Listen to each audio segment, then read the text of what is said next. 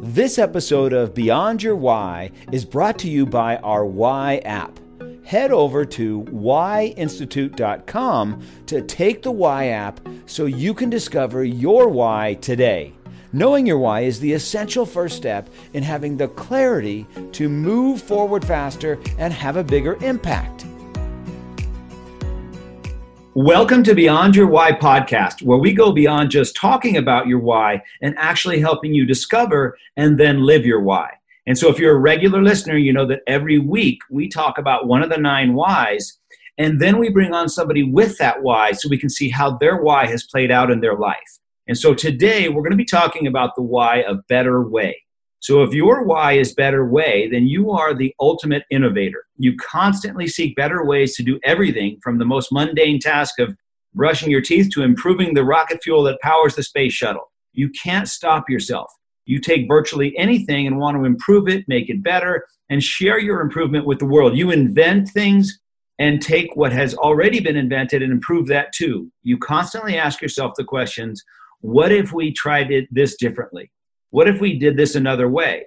You contribute to the world with better processes, better systems, and operate under the motto, often pleased, never satisfied. You are excellent at associating and taking from one industry or discipline and applying it to another, always with the aim of improving something. You generally operate with a high level of energy because after all, that too is a better way. And so today, I've got an interesting guest for you. His name is Daniel Bruder. He is the CEO of Fusion Dynamics Group, a Colorado-based strategy and leadership firm. Dan has accomplished background in executive leadership, strategic planning, entrepreneurship, sales and marketing operations, brand development, customer service, and corporate finance. He started his career in banking, becoming president in his 20s. He later transitioned into hospitality leadership roles before moving into entrepreneurial ventures, culminating in an international consulting practice. Dan is also a faculty member of Colorado State University's Executive MBA program and the University of Colorado Boulder's Graduate Lead School of Business. He holds a BS in Business Finance and an MBA, each earned at the University of Central Florida. Dan believes that businesses have the ability to substantially impact communities through their products and people. With this idea in mind, he created the Blendification System, a signature series of workshops and keynotes addressing culture, strategy, and execution to help companies realize their potential and spark communal growth. Dan, welcome to the podcast. Thanks. Hi, Gary. How are you? Good. So you're up in Denver, or in Boulder, which is where I went to school, and my wife went to school, my brother went to school, his wife went to school, and our kids are at CSU, so we got a lot of ties up there. Yeah, it's a great place and actually a beautiful day here today too. So it's a good day to be in Colorado. So how did you get started in the blendification process? Take us back a little bit. I know you said you went to University of Central Florida, and then moved from there over to Colorado? Yeah, I actually from UCF, went into the banking business and then wanted to do something fun. So I joined the resort business with Marriott, and actually at the time in the 90s, it was Marriott's timeshare business, which turned into their real estate arm. And that turned out to be something fun, getting exposure to a great company. But the whole blendification thing came to me probably when I started thinking about this when I was with Marriott in the 90s, when I came out of the banking industry and I joined in corporate finance with Marriott. And it was nice. I got some great exposure, some great people, but I kind of got branded as a corporate finance and accounting person. And I was like, well, I appreciate that if it's a compliment, but I think there's much more that I can offer. And as I looked around, I saw quite a few opportunities, and fortunately, the company was growing. So I went into corporate marketing. And when I went into corporate marketing, I was branded as a finance person. And then I went into corporate sales and was sales operations, things like that, and in the call centers and stuff. But then I was branded a marketing person. So each time I was branded something else or labeled something else, as if that's the only thing that I could do. And it occurred to me that as a human being, we can offer so much more, and we don't really live in functional silos. We're actually operate at our best when we're really leveraging several different things that come within us. And we have more to offer than just say accounting, finance, marketing, sales. Now, that doesn't mean that we don't have strengths that we excel at, but some people, and I believe most people, have a lot more to offer than what our corporate world wants to put them into. So the idea of blendification kind of evolved from that. It went on later on. I started a strategy division within the division of Marriott that I was with. And when I looked at that, I said, if we're going to do this right, I can't really represent marketing and sales, or I can't represent the product or the pricing function. It's really, if we're going to do a product that is, equally profitable and makes an impact on the communities, it really has to represent every single side, every single aspect of the organization. That was pricing, product. We need to make sure our operations team, we need to make sure that our culture, the Marriott culture, was instilled within the people. So really, it kind of came down, this whole blendification thing, is that really for an organization to come together and pull together and reach its potential, it really needs to be looking at how everybody's impacting everybody else, and how I'm impacting you, and then how my impacts that impact you impact the people you work with. While I was with Marriott, it wasn't really anything that I kind of put down on paper and started putting a framework around. The concept really came out of that, and that time there, being able to really maximize several different things and pulling people together to work together rather than working in functional silos.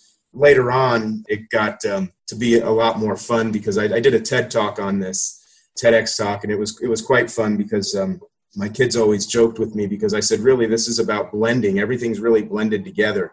And I said, it's like blendification, it's the act of blending things together, the intentional act of blending things together, or embracing how everything comes together, as opposed to making everything being separate. And I said, if you really think about it, talking to my kids, which ultimately turned into a TED talk, talking to my kids about how, work and life are really blended together. And I started thinking about this whole work-life balance thing. And I said, boy, for the life of me, if we're chasing work-life balance, we're chasing our tail. Because to me, work-life balance is not achievable. It's kind of like a dog chasing cars. You never really get it, and you don't even know why you're going after it. To go back what you're saying, why are we even doing it? Work-life balance, it really pits one against the other, when the truth is work and life are really blended together, and that's how we can reach our true potential as a human being. When we look at work as being part of who I am, it's my calling, it's what I do, it's my vocation, and we look at our home life as the same, and they really become the same, united together. Work and life are really blended together. So now what we do is we look at what's going on economically, and this is before the COVID virus came out. We look at the economic changes, the social changes, and we've been seeing this trend towards work and life becoming homogenous.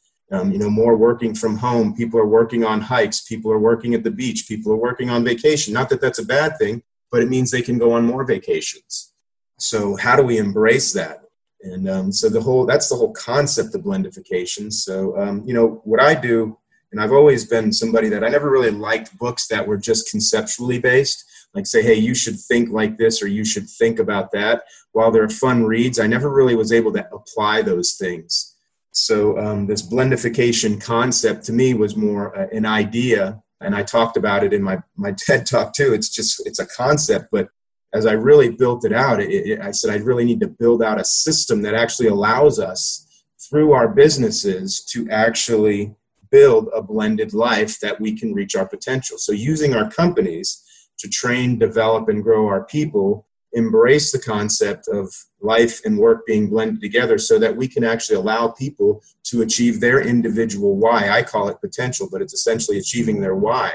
And if we could, as organizations, embrace our responsibility to help learn or help teach and grow the people that work for us, so that they can become better members of society. Now what we've done is our work life has become really a point where we start positively impacting our society. So it's gone all the way around to this concept, and then building literally a step-by-step checkbox process around doing that, which is really my book that's out there. And it's really an operating manual for building a blended company, embracing everything that we're seeing now, particularly with the COVID-19 crisis, where none of this stuff should be a surprise other than the pace at which we've changed. But everything we're doing right now around working from home, trying to build cultures at home, that was all moving forward for the last 15 years.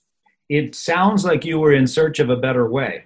Yeah, you could say that. I think there's searching for a better way tactically, but underneath that is, why do we even care about searching for a better way, right? And I think it's not about just doing things better. It's about, what can we really do if we make things better?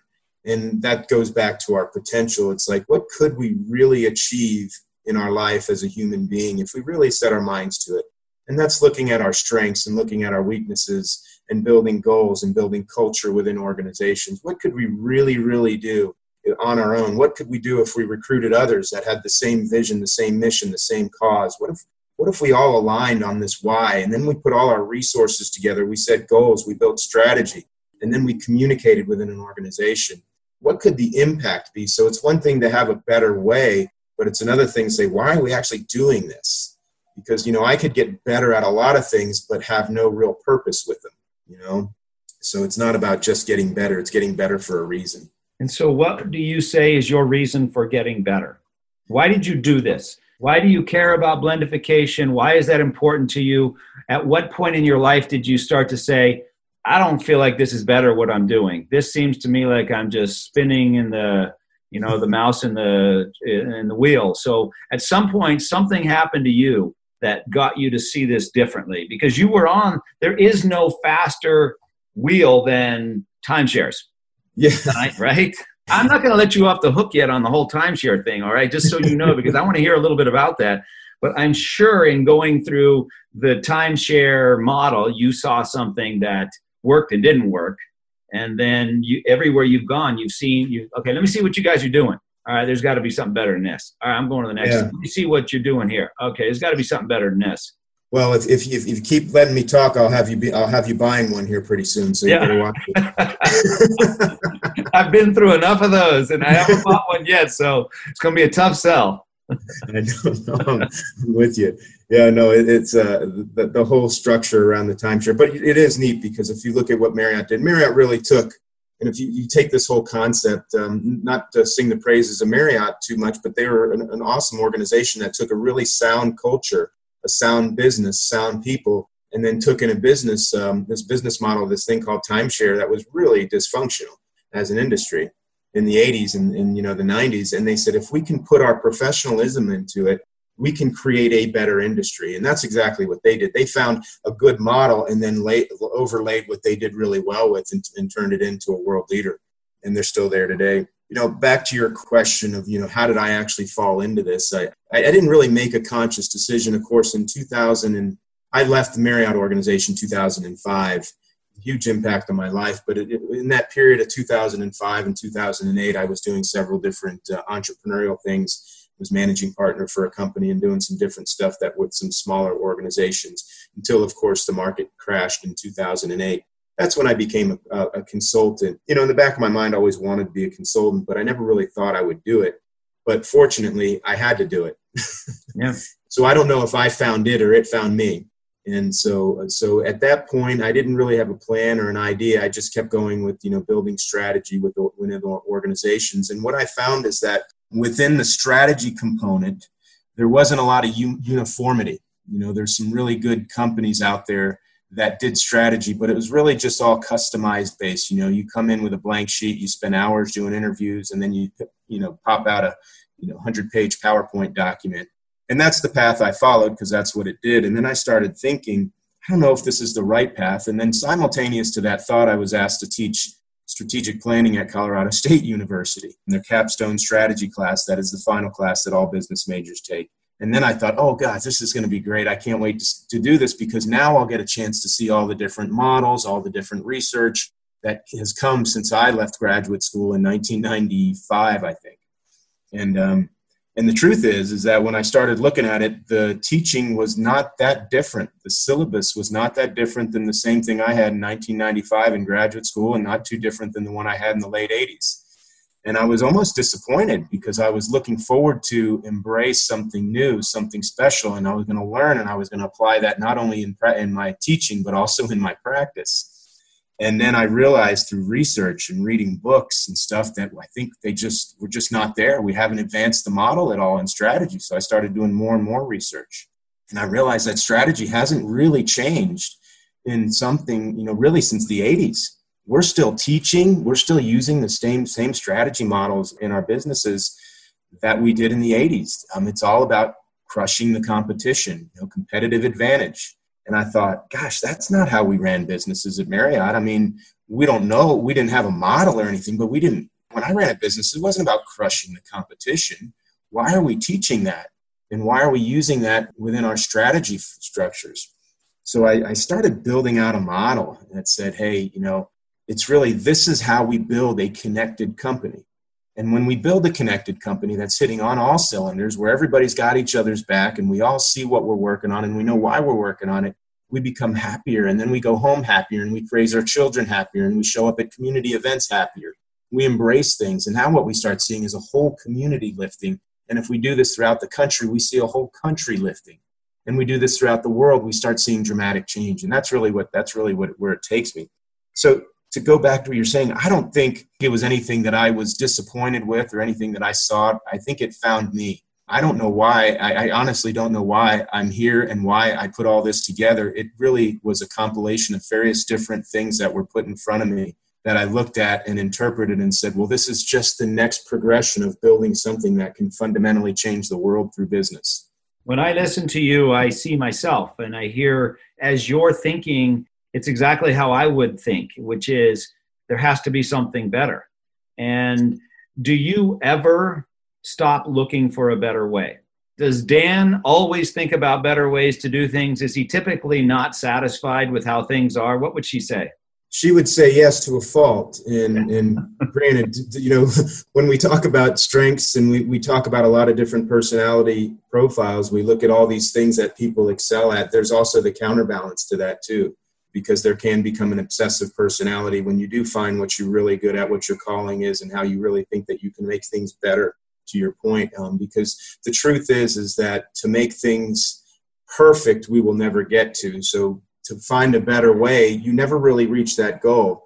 So that has to be counterbalanced with some sort of a guardrail, which comes back to your reason, your why, your fulfillment, your joy in life. And that's how I look at it. It's because, quite frankly, I'm never going to really achieve the perfect way, to your point around better ways. So how can I achieve fulfillment on my path? By working for a better way. I don't know if that makes sense. Yeah, so you're asking a question that I struggled with for a long time, was if I'm always looking for a better way, when do I stop? Yeah.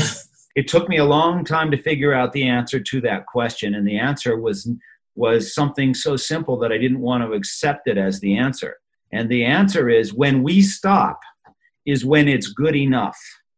Mm-hmm. When it's good enough. And the only time it's good enough is when we say, this is good enough. I won't stop until I finally sit back and say, okay, you know what? That's good enough. I'm good with that. Then I can move on to something else. But until then, keep going, keep going, keep going. Does that make sense to you? Yeah, I think you're right. The question is when is it good enough? You say it is. Yeah. And I don't know if I have the power, the willpower, or I don't know if I'm smart enough to figure out what is enough for me. And that becomes your challenge to define that. So if you start by defining when good enough is there, you'll have an end point. If you don't define it, it will never end and you'll never be satisfied. And it's really critical to be able to do that for you and me in the way that we think. Because I wonder if this is like, enjoying the journey. Like sometimes I'll go do a hike or something and I'll hike up a mountain and I won't be satisfied till I get to the top. Yeah. And then sometimes I actually think I'm at the top, but it's a false summit. And so, my mind tells me hey, stop and enjoy some of the views along the way. Don't be in a hurry because you just might get disappointed when you get to that theoretical top. So I think it's really defining what brings us joy, what brings us fulfillment.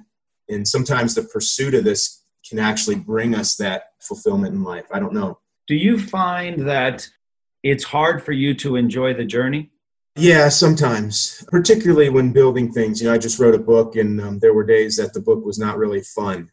It wasn't fun writing a book. It wasn't fun proofreading the book. And that journey became a bit monotonous. I had to remind myself, to your point, why I was actually doing this.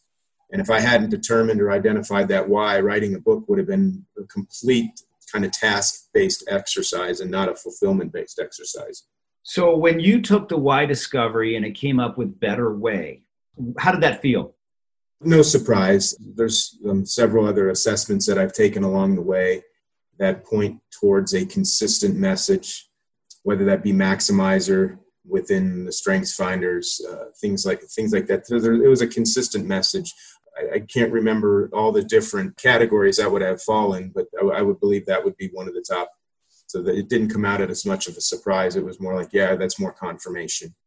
Because you already felt like you're somebody who's improving things. Yeah, as much as I can, as much as I can improve. That's the goal. But I think there's this altruistic egotism, which is, doing things to help others so that I get fulfillment. So there's also a sense of personal pride in making things better and, helping others find a better way.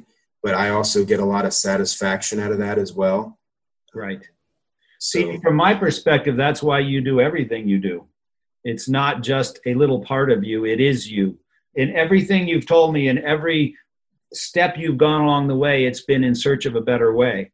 And that's why what it tells us is that why would I choose Dan to work with? There's tons of strategy things out there. There's tons of stuff, not exactly what you have, but, like it in every business, not just you. There's 600 dentists here in Albuquerque.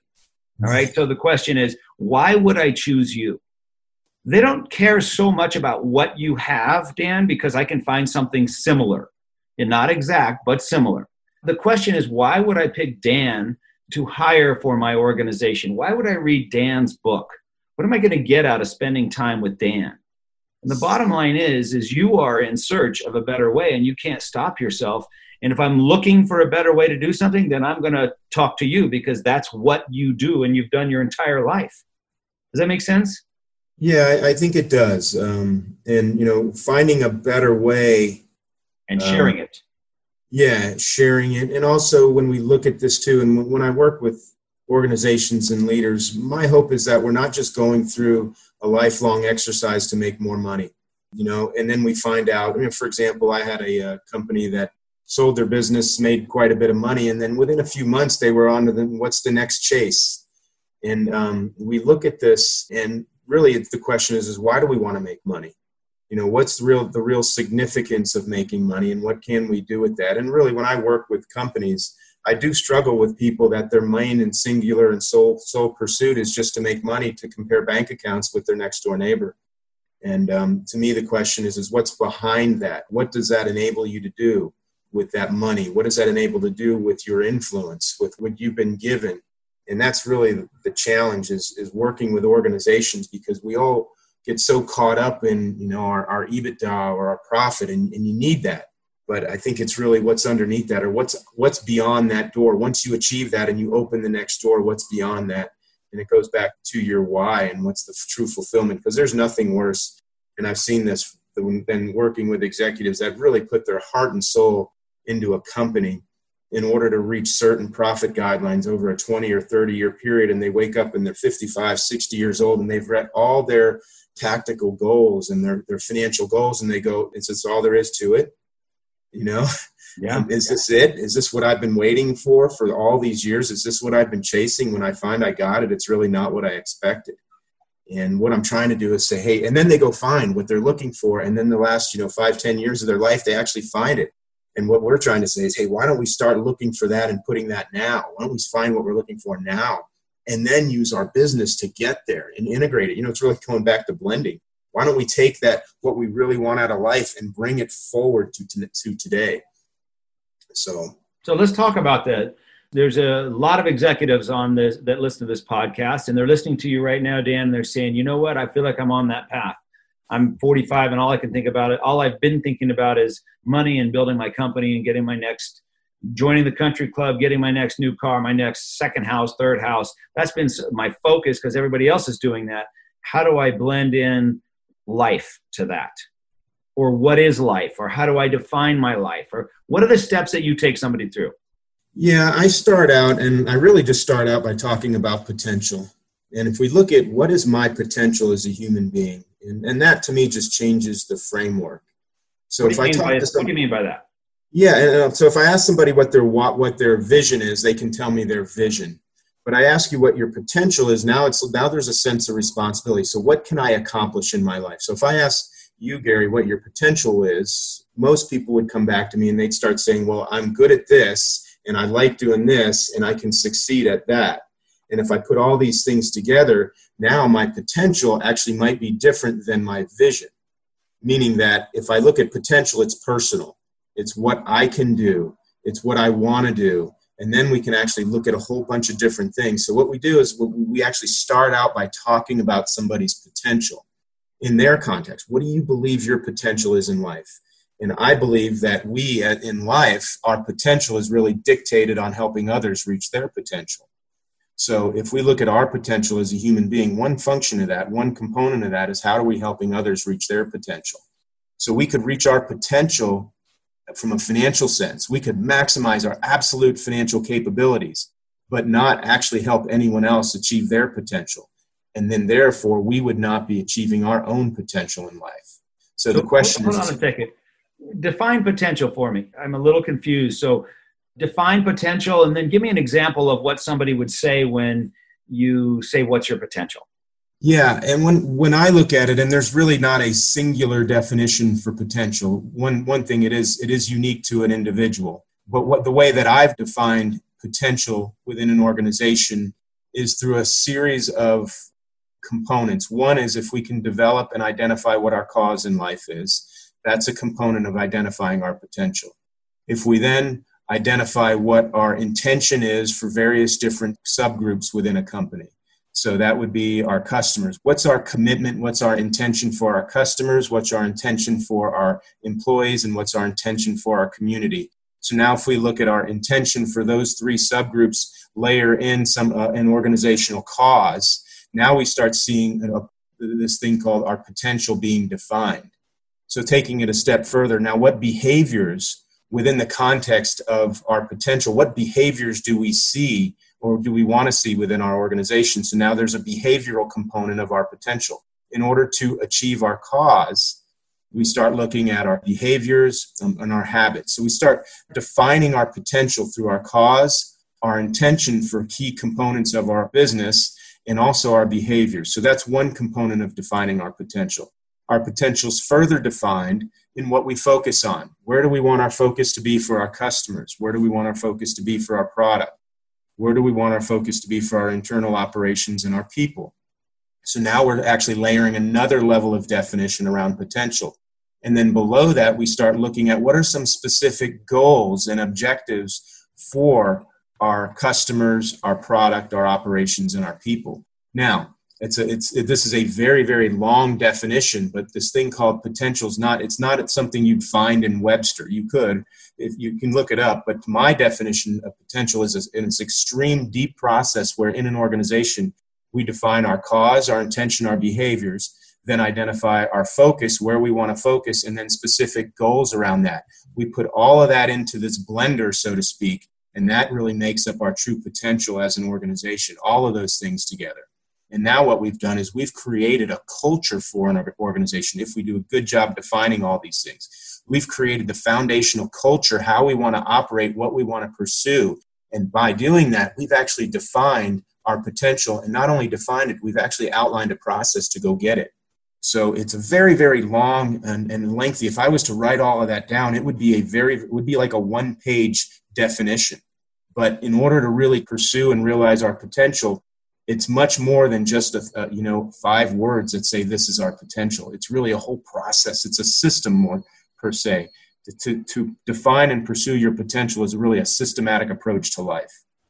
I think I'm just getting confused in the word potential, because for me, potential is like a what could you do? What is your ultimate possibility for what you're going to do with your life and business? Is how I look at potential. Like if you think of a potential of an athlete, or what's possible, what's your high end, goal. And maybe that is the right word. It just throws me off a little bit because of maybe our standard definition of potential.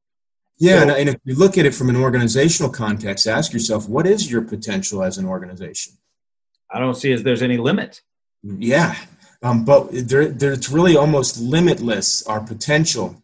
But there are limitations because we're limited in terms of capital. We're limited in terms of our physical time. So how do we leverage these things? So we have to also look at some of these limitations that we have and some of these, basically some people call it obstacles, right? Or mind trash, because those are all things that can limit our potential. So it is a bit different than looking at, what is a specific goal. But, again, when we look at goals on their own are somewhat useless because they're not backed up with why are we doing these goals? What do these goals actually achieve in terms of if we achieve these goals, are we actually fulfilling my potential as a human being? Am I fulfilling my potential as an organization if we've defined our potential through our cause and our intention? So where do you add in outside of work? Because are you blending work with home life? Yeah, work and life blend together. And the blendification of work and life is a little bit, I look at it like this, is that and I look at it first from the company standpoint. So if we do a good job as a leader inside our organization, we lead our people, we understand what they're looking for. If we're seeking out how we can help them realize their potential so that they achieve what we call earned success, they achieve fulfillment in their life. What happens at work is we have a really happy and fulfilled employee that does a really good job, but they go home at night. And now we start seeing this natural connection of what happens at work happens at home. So by default, what we do at work is influencing our behaviors at home. So to give you a personal example of this, when I went into the banking industry, I went into customer service training. First thing I did, we had these expensive banking training programs back in the late 80s and 90s. And what they did is they taught me, they said, come in here and when you sit with a customer, understand what their needs are. Spend some time asking them questions, discover what's going on. And then once you fully understand what's going on, once you've connected with them, once you have a really good understanding, now you have the right to actually give them a prescription for what they need. And they did this in the context of being empathetic, being compassionate, so that we could actually service these customers. But I started thinking about this in my early career, and I said, gosh, that kind of works with how I work with my relationship at home. Mm-hmm. So what if I actually did that with my, at the time girlfriend, later on my wife? What if I actually sought to understand what was going on with my wife before I started telling her what to do? And what if I was empathetic to my wife? And then later on I had kids and I said, gosh, what if I applied those skills, those same skills that this company did, thinking that would make me a better customer service representative, so to speak, that actually made me a better spouse. It made me a better father. It helped me when I was at community events. And so what I started seeing is this natural growth at work was automatically impacting my ability to be a better leader at home. I remember growing up when I was a kid, every single night there was it wasn't like it was at dinner where we had these next 10 minutes are going to be focused on what happened at my mom's work, but every single night that happened.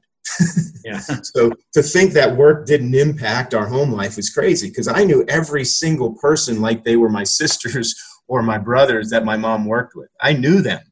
And to sit here and say that work doesn't impact life, and the point is that if she had a really good or positive relationship with somebody at work, that then boiled over to what happened at home. So it's not necessarily that we intentionally say, now go home and raise your kids this way at work. I think that's in our training at work, we don't say go home and raise your kids this way.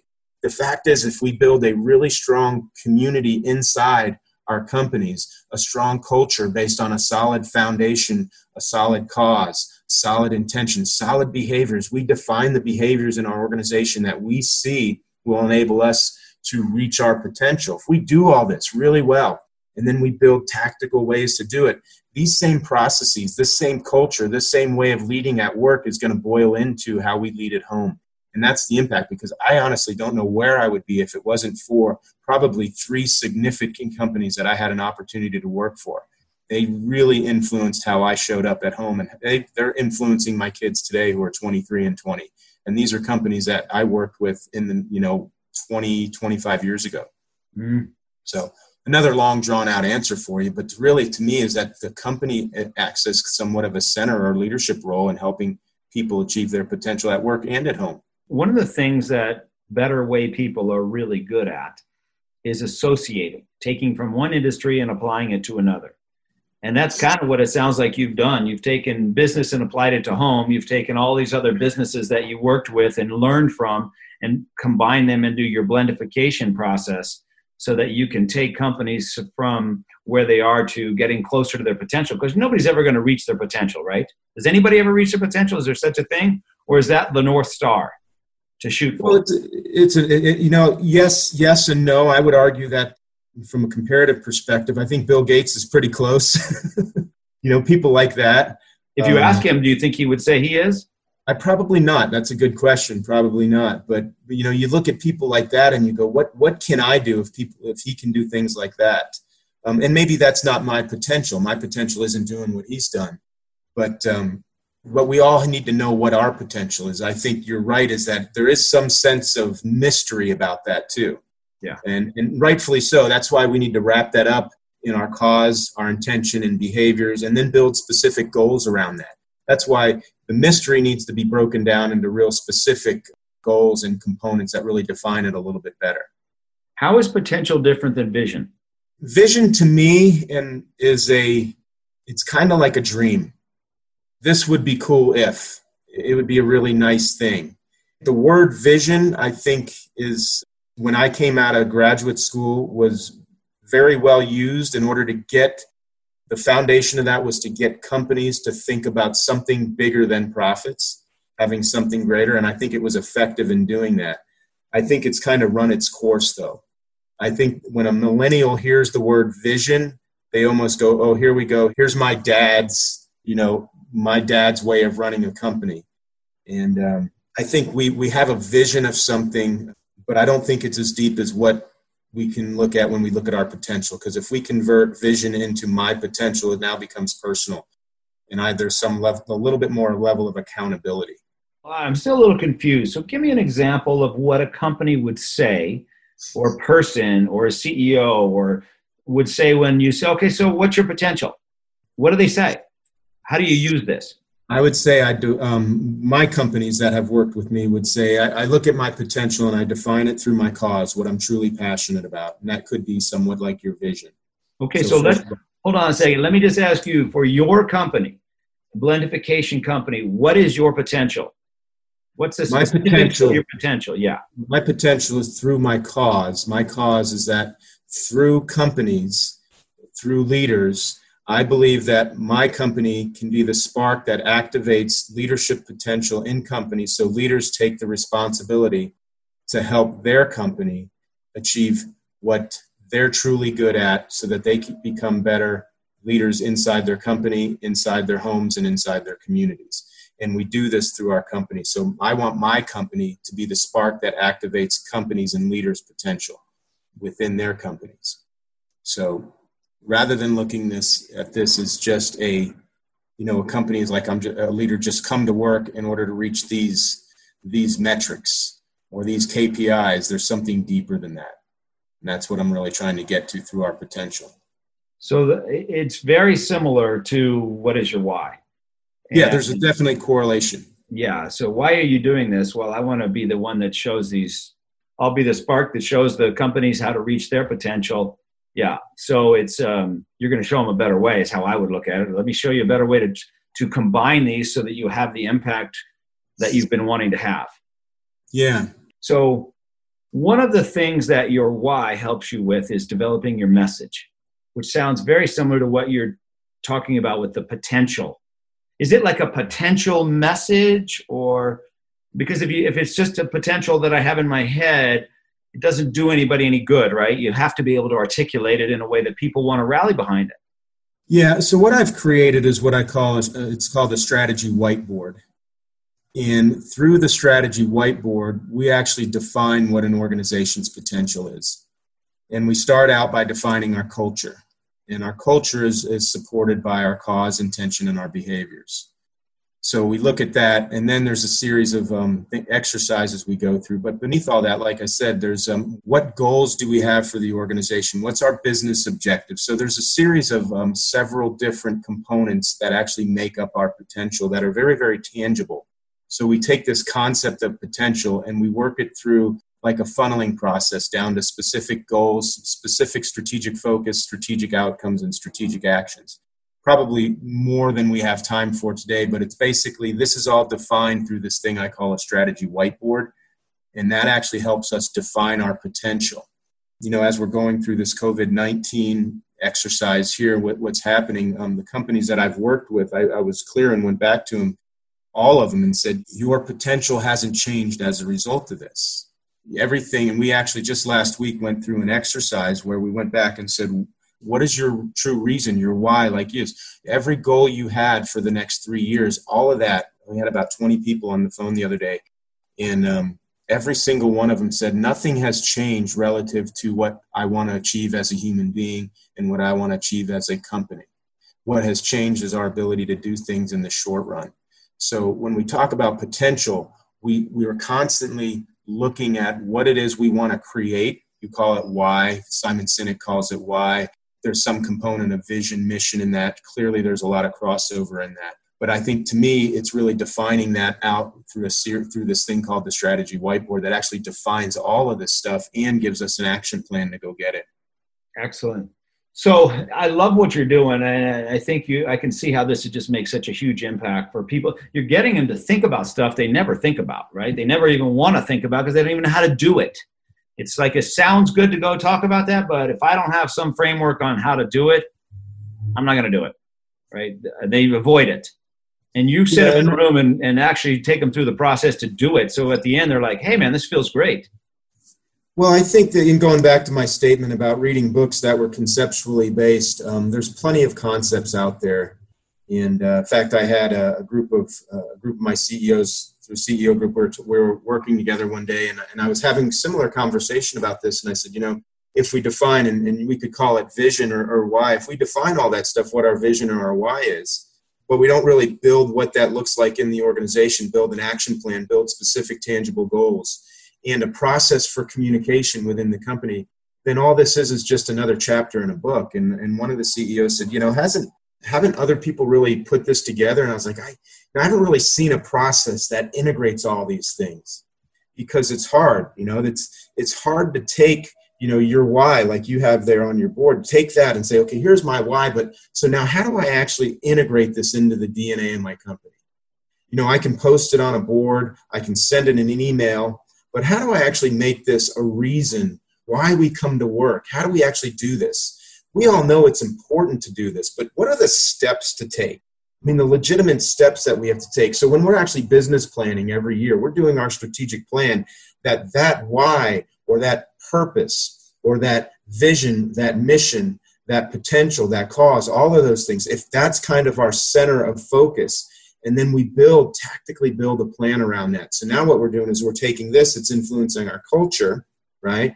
So now we're building this culture. Then when we do our planning process, we're actually using this to build our plan, but then we also use that to be the guiding light within our meetings and how we execute on things. So to me, it's more about building an overall systematic process than having a concept that we send out an email and say, read this, if it's truly important to us. See, you're hitting the nail on the head for me. That's exactly what happened when I read Simon Sinek's book 20 times and I watched his TED Talk 50 times. It was the same. It was a concept, right? And I needed to figure out my why. It's a great concept, but unless you know your why, it has no value. And so I didn't need another expert to tell me about the value of knowing my why. I needed someone to actually help me discover my why so I can do something with it. And that's when I became obsessed with discovering my why. And that's when I did this with so many thousands of people and found the 9 whys. And that's how this all came about, because I had to find a better way. Just like you're doing with the potential, is helping people find a better way to reach their potential. You first have to define it, and then what are the steps to actually making it happen?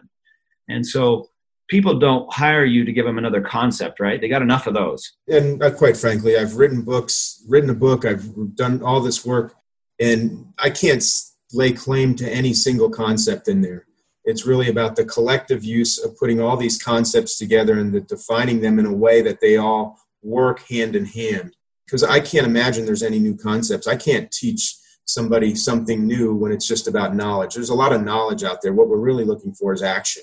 Yeah, it's the how. And I think that you said at the beginning, it's know your why and how, all those things. And I think that's what we miss in either the book writing or the consulting business is really the how. Because I think the how is just as important it's the next step after we figure out our why. Well, so we'll talk about this after the podcast, but I've developed the way to do your how, your why, your how, and your what. So my why is to find a better way. How I do that is by making things clear and understandable. And then what I ultimately bring is a simple solution to help other people move forward so that anybody can do it. And so that's my why, how, and what. And you have yours, which I can tell is a lot different than mine, because you love complexity. You love the details. You love all the different things that you came up with there that are very complex and complicated and not so clear because of word choices, right? The word potential is a struggle for me because it's not a clear concept that I can do much with versus a clear word that I get right away. It requires a lot more conversation to understand what it is. And then I think ultimately what you bring is the right way to get results. So I'm going to just take a stab at what I think your why, how, and what is based on our conversation. And I would say that your why is to find a better way and share it. And how you do that is by seeking mastery and understanding. And then what you ultimately bring is the right way to get results. So what that tells me about you is that you love the details and the depth and diving in and figuring it out and taking it to a very high level, and then coming back and assimilating it in a way that people can use it and get results with. Does that feel right to you? Yeah, that makes sense. I think we have to. Does it feel right? Yeah, absolutely. As a consultant, we have to move beyond just leading, like leading a horse to water. I think we have to actually give them the tools to help them drink. I think that's the consulting industry in itself is ready for a real change in the way we do business. Because most of the time consultants have been really successful in just bringing concepts, but we really need to actually take it down to, the what do we actually do? So, which is the reason why I got into consulting, because, I wanted to make sure that we had the right steps to do things, Yeah.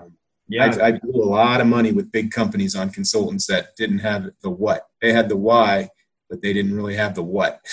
Yeah. The why is just the first step. It's the essential first step, though. If you don't have the why, you don't have anything. So if all you do is start with, hey, let's talk about culture, let's talk about focus, let's talk about goals, that doesn't mean anything unless you know why you're doing it. And it's not a challenging process anymore to help someone discover their why. In the past, it has. Every coach, creative, and consultant I've ever talked to says, oh, yeah, I help them discover their why. Yeah, we start with their why. Oh, really? Okay. Well, how do you do that?